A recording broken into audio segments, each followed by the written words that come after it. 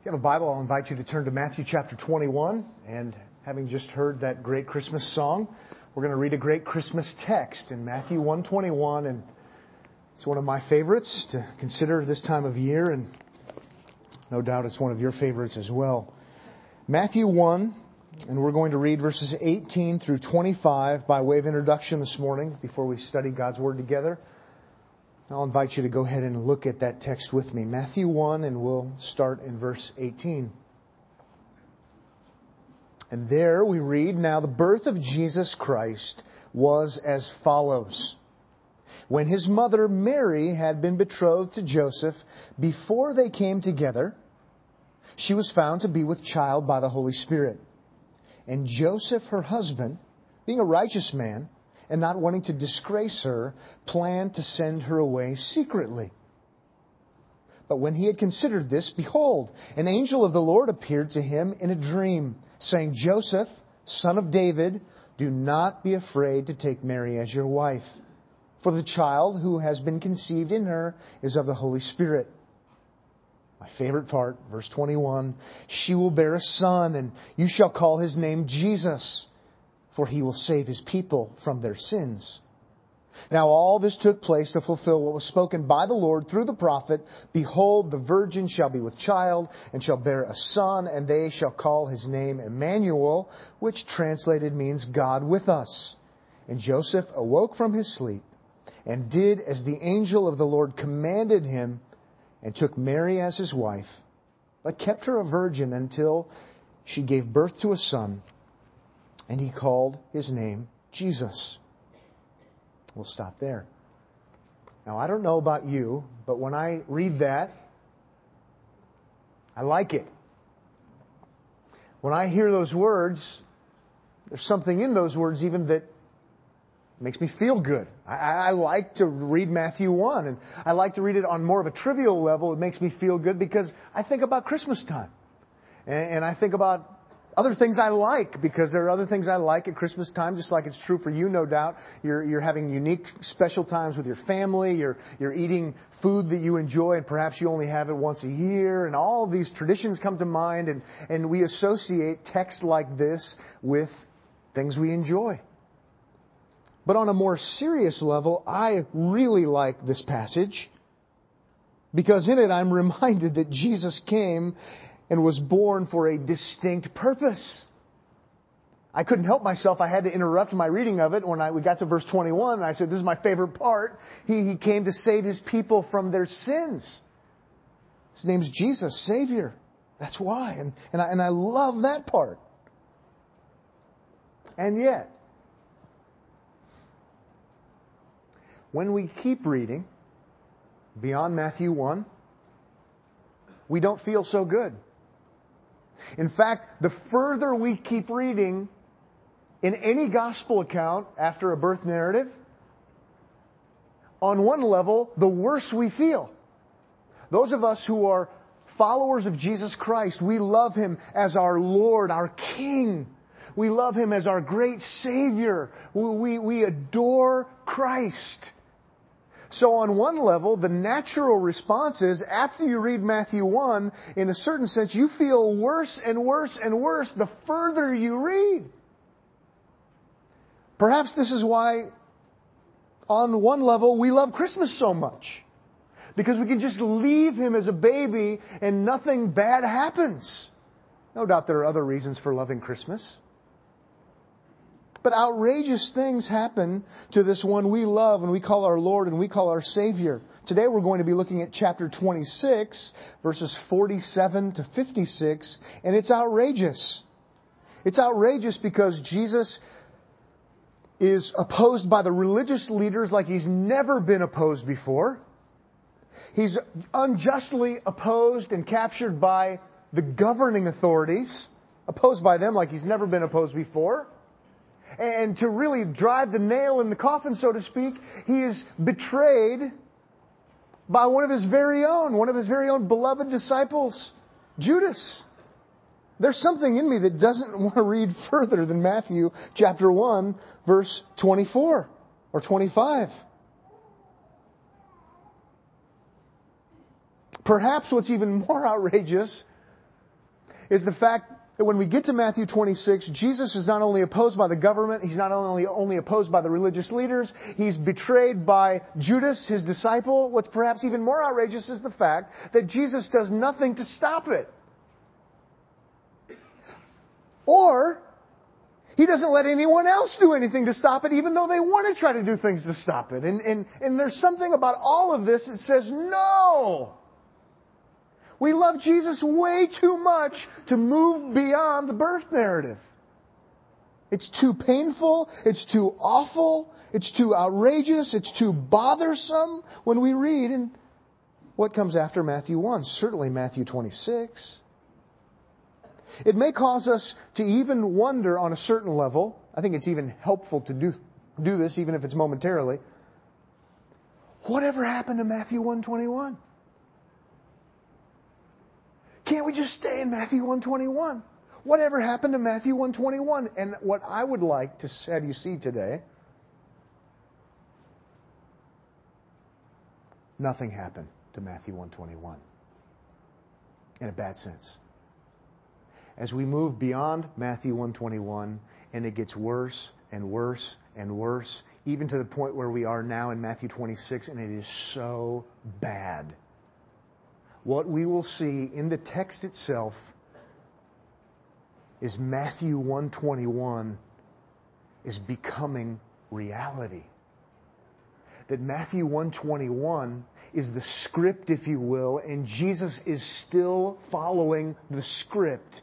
He is going to be faithful to the plan that is going to lead to the salvation of His people and to His glory. And we should say, yes, we're so thankful for the birth narrative. We are so thankful for Christmas. And yet, even though it troubles us to move beyond and see all of the bad things that happen to our great Savior, who we don't have anything bad to happen, we can rejoice and keep reading and saying, we're so glad that it happened, because really it's just the unfolding of Matthew 1:21. And so as we look at this passage in chapter 26, I hope we will see that Jesus is in control. Sinners are culpable, means responsible for their actions. They're doing horrible things, and we should be bothered by them. Jesus is in charge, following the script of Matthew 1:21, and it's all on course for Jesus to save His people from their sins. And so therefore, on a whole another level, we love what is happening to Jesus even after Christmas. Because He's in control, because He's fulfilling God's perfect design for Him.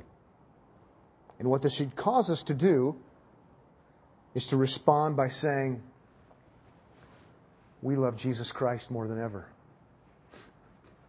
We are more in awe at Jesus Christ for sticking to the script and being in charge and being in control than ever before. That's the outcome. That's the point of this sermon, because I think it's the point of the passage, because I think it's the point of the Bible, because it's the point of the entire gospel account. It's all about you saying, Jesus Christ is great. He's amazing. And indeed, even amidst the bad, to show how powerful He is making sure, and I'll say it again because I like the illustration so much, that He follows the script. So the practical application today for the sermon is not 12 new ways you can be a more effective parent, or you can be a better business manager at work, or to help you in any way, shape, or form, and anything practical. There's nothing practical about this sermon. On one level, right? This is all about seeing how great Jesus is. And seeing how faithful He was to His Father's perfect plan, and seeing how much He loved sinners. And there is nothing more practical than that.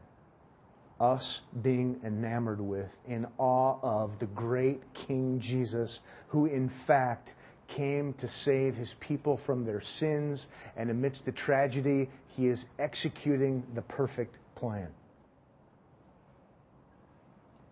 I love Jesus. I love the account. I love what it's all about. I love the whole thing. And I can't wait for us to look at the actual account. There's no outline this morning. It would only get in the way. It's all straightforward and clear. But let me remind you where we were before we stopped and before we begin again in verse 47. Leading into verse 47, or on the heels, it's on the heels of this account where Jesus was praying. He's there in the garden. It is this prayer time of great agony and great distress. And what is he so distressed over? It's what we saw the last time we were together in Matthew. He is distressed over the fact that he knows what is coming. And he is dreading what is coming because it is the cup, as he calls it, the cup of God's undiluted wrath. He is going to experience the just condemnation of God that we deserve as sinners. He's doing it in our place. And he is troubled. He is in anguish. He is bothered. He is fretting. He is distressed. The disciples have shown themselves to not be there for him. They're not supportive of him. And then, based upon John's account, even before he is done speaking to them, he can see the lanterns coming. I mean, the drama of it all is pretty intense. Jesus is still talking to his disciples, and here come the torches. And they're coming for him, and he knows they're coming for him. And that's where we pick up verse 47. If you look with me, you'll see it says, while he was still speaking, behold, Judas, one of the 12, came up accompanied by a large crowd with swords and clubs, who came from the chief priests and elders of the people. And there's only one response to that from my perspective, and that is outrageous. That is outrageous on all different kinds of levels. I mean, just meditate on it a little bit. And if we relook at verse 47, you say, this is outrageous. Because Jesus, remember Jesus, he should be named Jesus because he will save his people from their sins. Jesus is betrayed. Savior betrayed. This doesn't make any sense. This is absolutely outrageous. When you relook at it and meditate on it more, this is outrageous on a whole other level because Jesus, Savior, is betrayed. That doesn't make any sense. Jesus, Savior, is betrayed by Judas, who is, what does it say? One of the 12? One of his comrades? One of his fellows? One of his disciples? A beloved one? It's outrageous on that level. We're not talking about someone in the crowd. We're not talking about a casual acquaintance. We're not talking about a Pharisee. We're not talking about anyone other than someone who he loved, who was a special friend, was blessed by his ministry. It's outrageous on that level. It's outrageous on another level because if you look at it again, we not only have the Savior is betrayed, he's betrayed by Judas, who is a disciple, but you also have him being betrayed, and they're coming with swords and clubs against the Savior who came here to be militant? No, who came here to save his people from their sins. And they come with clubs and swords. It's outrageous on a whole nother level because who is there accompanying them with swords and with clubs, it says, came from the chief priests and elders of the people. So now, of all people who should be greeting him with open arms, he's the Messiah, he's the Savior. The religious leaders are surely going to greet him with open arms. It's no surprise to us because we've been reading the gospel account. They're the ones who are zealously opposing him. It's outrageous on that level. It's outrageous on another level because not only is it Judas, one of the 12, not only do they have clubs and swords, not only do we see that it's the chief priests and elders there, the religious leaders, but a large crowd. John's account would have us know that those are Roman soldiers. It's outrageous there too. It says a Roman cohort. If it's a Roman cohort, that would be 600 Romans. Some would even suggest that based upon all the gospel accounts, it would have even been significantly larger than a Roman cohort. Irregardless, Matthew tells us there's a large crowd there surrounding Jesus. Tells us it is outrageous. So what's happening to Jesus? Something bad is happening to Jesus. But please don't conclude that what is happening to Jesus is happening to Jesus because Jesus is at the wrong place at the wrong time. He's got bad luck. He's a victim of circumstance. Please don't conclude that.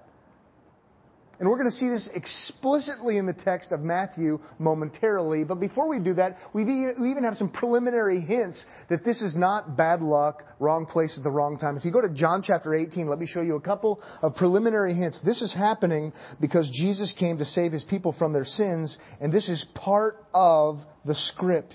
This is by divine design. This is intentional. So when we see these bad things happening to Jesus, yes, there are bad people doing them. Yes, they are accountable. But know this for certain, Jesus is, in fact, committed to the plan of saving His people from their sins. And so when we read accounts like this, we're troubled. We're mad at the bad guys, so to speak. Rightfully so. But it causes us to love Jesus all the more because by doing these things, He is showing that He loves us. It should come out loud and clear. Look with me, if you would, at John 18, verse 2. It wasn't hard to find Jesus. It tells us there. Now Judas also, who was betraying Him, knew the place, for Jesus had often met there with His disciples. Now that isn't a direct text saying Jesus was doing this on purpose by divine design. We're not there yet. We'll get there. But it's perhaps the first hint. It's the first flag saying this is happening according to plan. Judas knew where Jesus would be. Judas had been there with Jesus before. Jesus already knew Judas was betraying Him. Jesus is smart. Jesus would have therefore concluded if He didn't want to be found, that He should go somewhere else. He goes to the very place He had gone before, knowing full well that He could be found there, certainly by Judas, who had been there with Him who knows how many times. Jesus is following the script because He has a plan of redemption. If you drop down then to verse 4, you see something a little bit more explicit, showing Jesus is in control. So Jesus, it says in verse 4, knowing all the things that were coming upon Him, went forth and said to them, whom do you seek? Jesus knows all of what's happening. And He steps forward and says, who are you looking for? Knowing full well who they're looking for. He's not some kind of renegade. He is not someone who's trying to flee the law. He's not trying to flee His enemies. He's walking right into the trap. Why? Because He is in charge. Why? Because the very reason He came here, the very reason He was born, is so that He could save His people from their sins. He's going to Calvary. And He's going there on purpose. And everything is unfolding. Knowing that warms my heart and causes me to keep reading after Matthew 1:25. In fact, it makes me want to keep reading, and I hope it makes you want to keep reading too. He is in control. Well, let's keep moving in verse 48 of Matthew. Back in Matthew chapter 26, verse 48, it says, now He who was betraying Him gave them a sign, saying, oh man, He is just so smart, isn't He? Gave them a sign saying, whomever I kiss, he is the one, seize him. Verse 49, immediately Judas, I couldn't help but add to my notes here, Judas who was satanically indwelt, Luke 22, went to Jesus and said, Hail, Rabbi, and kissed Him. He thinks he's got it figured out. They've got a plan. They've been so smart in putting the plan together. And what does he do? He goes up and he greets Jesus with respect. At least on the surface it looks like it. Hail, Rabbi. Hail, teacher. And then it becomes affectionate. At least it looks like it. And he kisses him as if he would kiss a good friend, a respected fellow. I made up a word to describe this, but I think it was worthy of making up. The word is vomitus. That's what's happening here. It is vomitus. It's disgusting. Perhaps shedding light on just how vomitous it is a citation that New Testament scholar Leon Morris offers. I've never heard this before, and usually when I've never heard anything before, I try to read broad enough, and then I conclude, you know what, maybe it's not true.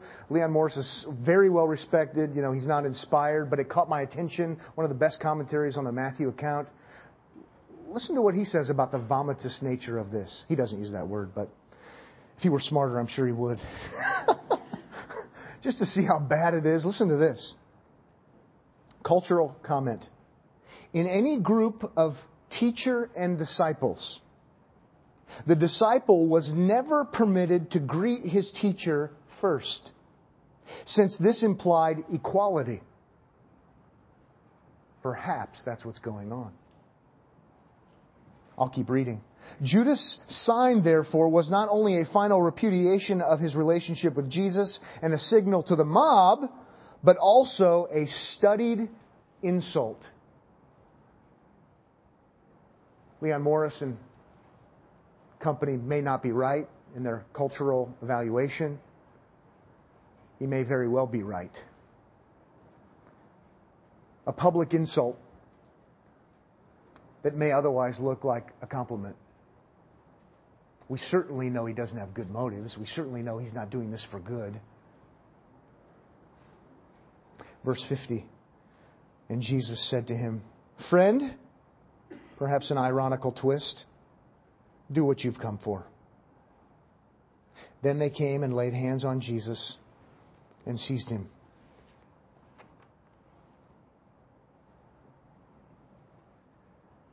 Now, I have to say, I'm a big fan of literal Bible translations. I'm not a huge fan of dynamic equivalents. Literally, it was, they laid hands on him. You know what? That's a good translation. But I maybe have a little sympathy for dynamic equivalent folks at this point in time. Laid hands on him? What does that mean in our culture? Are they having like a healing service? I mean, which would be fine. They seized him, right? That's a good translation of the idea. They grabbed him. They weren't showing him any kind of affirmation or affection. They're hostile toward him. They grabbed him. And then what we learn from Luke's account that we don't see in Matthew's account, somewhere in here, listen to this.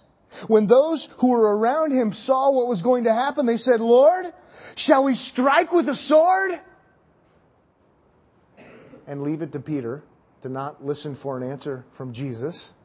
They're saying, should we get him? Should we try to defend you with a sword? And we know what Peter does. He doesn't listen in good Petrine fashion, right? Verse 51, and behold, one of those who were with Jesus, we know it's Peter based upon John's account, reached and drew out his sword and struck the slave of the high priest, it's Malchus, and cut off his ear. Unless you think somehow Peter the fisherman was taking night classes at the local community college in fencing so he could be so accurate as to cut off the guy's ear, I think you're wrong. Okay? He's a fisherman, right? And what does he do? Well, I am a fisherman, but I'm sophisticated and I know a special pressure point that I learned in training, and if I cut off his ear, he'll be... He tries to cut the guy's head off, right? That's what he does. And for his benefit and sake, he has quick reflexes and ducked or moved his head out of the way or something. And here in the middle of the night, Peter tries to kill the guy. He wants to defend Jesus.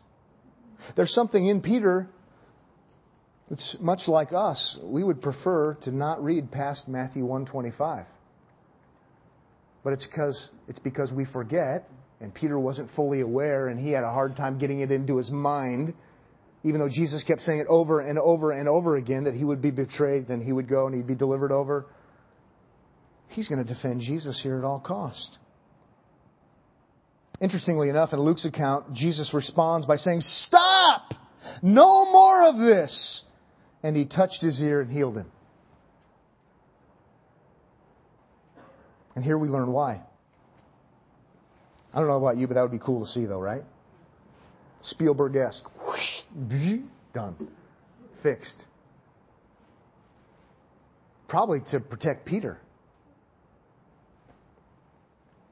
Well, we learn why Jesus tells him to stop in verse 52. Then Jesus said to him, "Put your sword back into its place." I think he gives a general explanation next, but then he gives the real explanation, the meaty explanation after that. But the general explanation is in verse 52, "For all those who take up the sword shall perish by the sword." I think that's like a proverb. It's his initial response to Peter. Peter, don't you know that if you live by the sword, you'll die by the sword? If your life is characterized by violence, there's a good probability that the violence is going to take you. I think that's what he's getting at. I don't think this is somehow the wonderful proof text for pacifism and Jesus is against all sorts of weapons and all of that kind of thing. Jesus doesn't say throw it away. As a matter of fact, in Luke 22:36, Jesus says, whoever has no sword is to sell his coat to buy one. Now, we could talk at a different time about what in the world Jesus was getting at by that, but Jesus certainly had given instructions to his disciples. You know what? You should have a sword. What's one of the most important things they would have? A coat. Well, you know what? If you don't have a sword, get rid of your coat to have a sword. It's really important you have a sword. Why exactly? We can talk about at a different time. I think he's simply making a simple proverbial statement about violence and cautiousness regarding what they do. And certainly we could take in principle and say, you don't try to defend Christ, I might even add, or promote Christ by the sword, by violence. We could talk about history and the problems of that and so on and so forth. But quite frankly, I don't even think that's supposed to be the emphasis. Put it away, Peter. If you live by the sword, you'll die by the sword. And then he gives him the really meaty answer as to why, his rationale in verse 53. Or do you think, I love this, now we're getting to the explicit sovereignty statements, or do you think that I cannot appeal to my Father? And he will at once put at my disposal more than 12 legions of angels. Peter, put away the Swiss Army knife. Right? Because in comparison, that's what we're talking about. Your itsy bitsy little nothing knife. What did he say? 12 legions of angels? And a legion is 6,000? Peter, I'm in control. I'm totally in control of the situation. And all I would have to do is say, God, get them. And it would be massive annihilation. And they would just step over the bodies. Peter, I don't need you. I don't need you. And your fisherman skills with a sword. If he needed that, he wouldn't have picked Peter. Right? But what we love about this passage is it shows us that Jesus is in charge. Jesus is in control. Things are going according to plan. This is what causes us to love Jesus. Peter,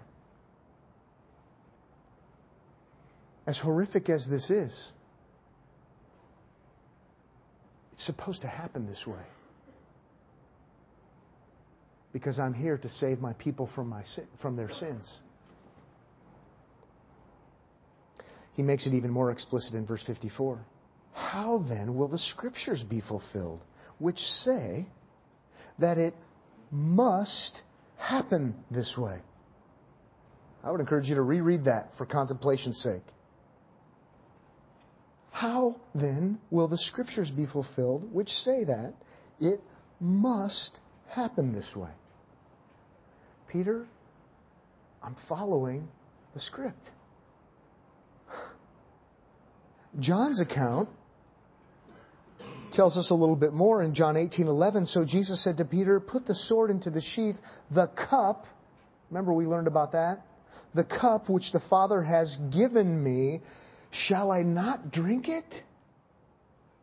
Peter, I am doing what I am doing here to fulfill the perfect plan of my Father, which is, in fact, for your benefit. That I would experience the cup from my Father and experience His just wrath for sin upon myself because I'm doing this for you, Peter. I came to save you from your sins, Peter. And again, this is what encourages us as Christians to read past Matthew 1. It encourages us even to see that statement that He came to save His people from their sins and to see that that is just loaded. You know what? That is just loaded with things like the sovereign control and plan and purpose of God. It is loaded with the love of God for sinners. His whole life is loaded with those things because He's carrying out what He promised way back when in Matthew 1. It certainly makes the gospel accounts a lot more readable. In fact, it makes them more than readable, right? It makes us want to read. It even makes us want to read, as troubled as we might be by reading them, it makes us want to read the horrible stuff. And yes, I think it's natural and normal for us to be bothered by the horrible stuff because we love Jesus. And it shouldn't be that way. But we love to read that horrible stuff too because we see that it's happening according to plan because He's ultimately saving us from our sins. We love to read about it.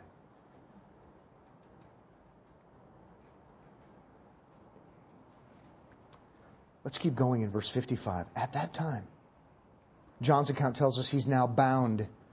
At that time, Jesus said to the crowds, "Have you come out with swords and clubs to arrest me as you would against a robber? Every day I used to sit in the temple, public place, teaching a lawful and good thing, right? And you did not seize me. What you're doing here shows a lot about you. What you're doing here, in a certain sense, shows nothing about me. I'm a law-abiding citizen. Not only that, I am faithful religiously. I'm a godly individual who lives my life in plain sight for all to see. Again, I'm committed to God. I'm committed even to my country, right? No, I'm not a lawbreaker. If the problem is with me, why didn't you arrest me when I was in plain sight? You've got to come by stealth at night? The problem isn't with me, the problem is with you. It's good for us to see this. It's good for us to see Jesus was sinless. What Jesus did was right. He wasn't an insurrectionist. He wasn't unfaithful or ungodly. They're doing this so no one would see. And to be facetious, to sort of set this up a little bit, let me reason this way. They're coming by stealth. They're coming at night. Oh, they are so smart. They are so crafty. They have such a good devised plan. And they've got it all together. Oh, and in fact, they were so keen and so mischievous and so smart that they infiltrated the inner circle of Jesus. They had a plant on the inside. His name is Judas. Oh, the religious leaders and their scheme. They're so crafty, so cunning. Let me just take out a needle and pop that balloon. Read verse 56. That's what they would have been thinking about themselves. Verse 56, but all this has taken place to fulfill the scriptures of the prophets. Makes me smile. Because they would have thought they were so smart. With such a well-devised plan. We're going to get away with this. Oh, we got through to one of them. His name's Judas. He's the accountant. There's power in that. He keeps the money. And Jesus is here saying, what's happening is here shows more about you than it does about me when it comes to wickedness. Oh, and by the way, what's happening here to me by you is happening because it's the unfolding of the Scriptures. I love it. I love it. It's marvelous that He does that. By the way, it's a marvelous insult to them because they would have said they're committed to the Scriptures. And Jesus is showing them, yeah, they're committed to the Scriptures all right on one level. You're committed to fulfilling the Scriptures by being the evil, wicked, nasty people who betrayed Jesus. Not exactly what you were looking for. This is a heavy-handed insult. It's marvelous on that level. It's marvelously encouraging to us because we see that He is on course. He's in control. You know, even for the here and now. If I could make an argument by way of observation from the greater to the lesser. You know, back then, sinful people who opposed God got away with some serious, serious things. In fact, the worst thing of all, they crucified Him eventually. But what we're seeing here is it's all according to His perfect plan as He was seeking to save His people from their sins. He's in charge of even those things. Arguing from the greater to the lesser, when people today oppose Jesus and seek to defame Him and seek to do all sorts of things against Him, I've got to take great comfort in the fact that ultimately God is in charge. They will be accountable. It is truly sinful. It is truly heinous. And I'm not supportive of it. It's no free ticket out. But I do take comfort in the fact that somehow, I don't even know exactly how, God is in charge and God is in control. Because if He were in control and in charge of that, the worst crime ever committed, He's in charge of lesser crimes too. And I don't mean in a morally defiling way. All this has taken place to fulfill the Scriptures of the prophets. In control, worthy of our praise. Worthy of our worship. Worthy of our life. Worthy of everything. Verse 56 ends with, "Then all the disciples left Him and fled."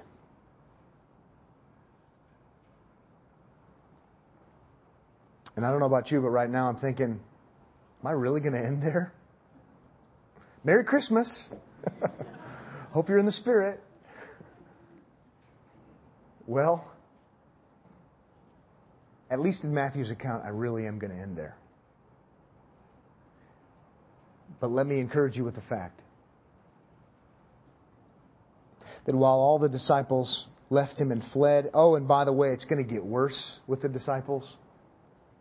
Let me encourage you with the fact that not too much time is going to pass, and we're going to see the disciples much clearer than I've been able to do today, articulating and explaining how these horrific, horrendous, vomitous things happened to Jesus, and yet they happened according to the perfect plan of Jesus, so that He might bring salvation.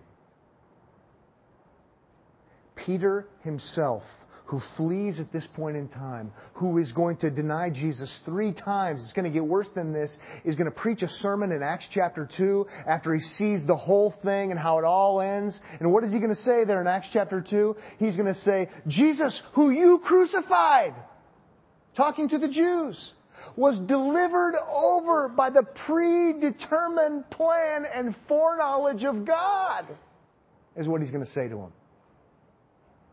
And then he's going to go on to explain. That wouldn't be a good thing, but he goes on to explain why that is a good thing. "But God raised Him up again, putting an end to the agony of death, since it was impossible for Him to be held in its power." He's going to go on to say, this is good news. Because He didn't stay crucified, He rose again from the dead to bring new life. That is to say, if he were Matthew speaking, if Matthew were preaching that sermon, he could have very well said, after he said he was delivered over by the predetermined plan and foreknowledge of God, he would have said, in order to save His people from their sins. And that should be our perspective. To be troubled beyond measure that such things were done to Jesus. But to not be paralyzed by those things. because they are part of the plan and purpose of Christ. They are part of the script of Him ensuring that He would move beyond Matthew 1 so that He would, in fact, save His people from their sins, ultimately through, not just through being betrayed, but through dying a substitutionary death. Satisfying God's just requirements, taking the cup, as it says. Isn't this Jesus great? He is so magnificent. And what do? We look at what He's done, we contemplate what He has done, and we are in awe. It motivates us to want to give Him praise and thanksgiving. It motivates us to want to serve Him. It motivates us to want to tell other people about Him and boast in Him because He's great. He's a great Savior. And He is in charge and in control of everything. And so I can trust Him. I can trust Him for my eternal destiny. I can trust Him for my everything. I can trust Him. This is just a great example of that. Pray with me if you would. Father, thank You for this morning. Thank You for Jesus, who is our King, who is our Savior. We love Him so. Oh, what a horrible thing it would be for us to be consumed with anything other than Him. Speaking of His greatness, speaking of His power, speaking of His grace. And no doubt, Lord, He was doing what He did because He loved us. Cared for us. And we love Him so. May it show in the way we live our lives. May it show in the way we treat each other, not just as Christians, but the way we treat people who are not Christians. That we cling to a Savior who saves. We cling to a Savior who's in control. And oh, how great He is. In Jesus' name, amen.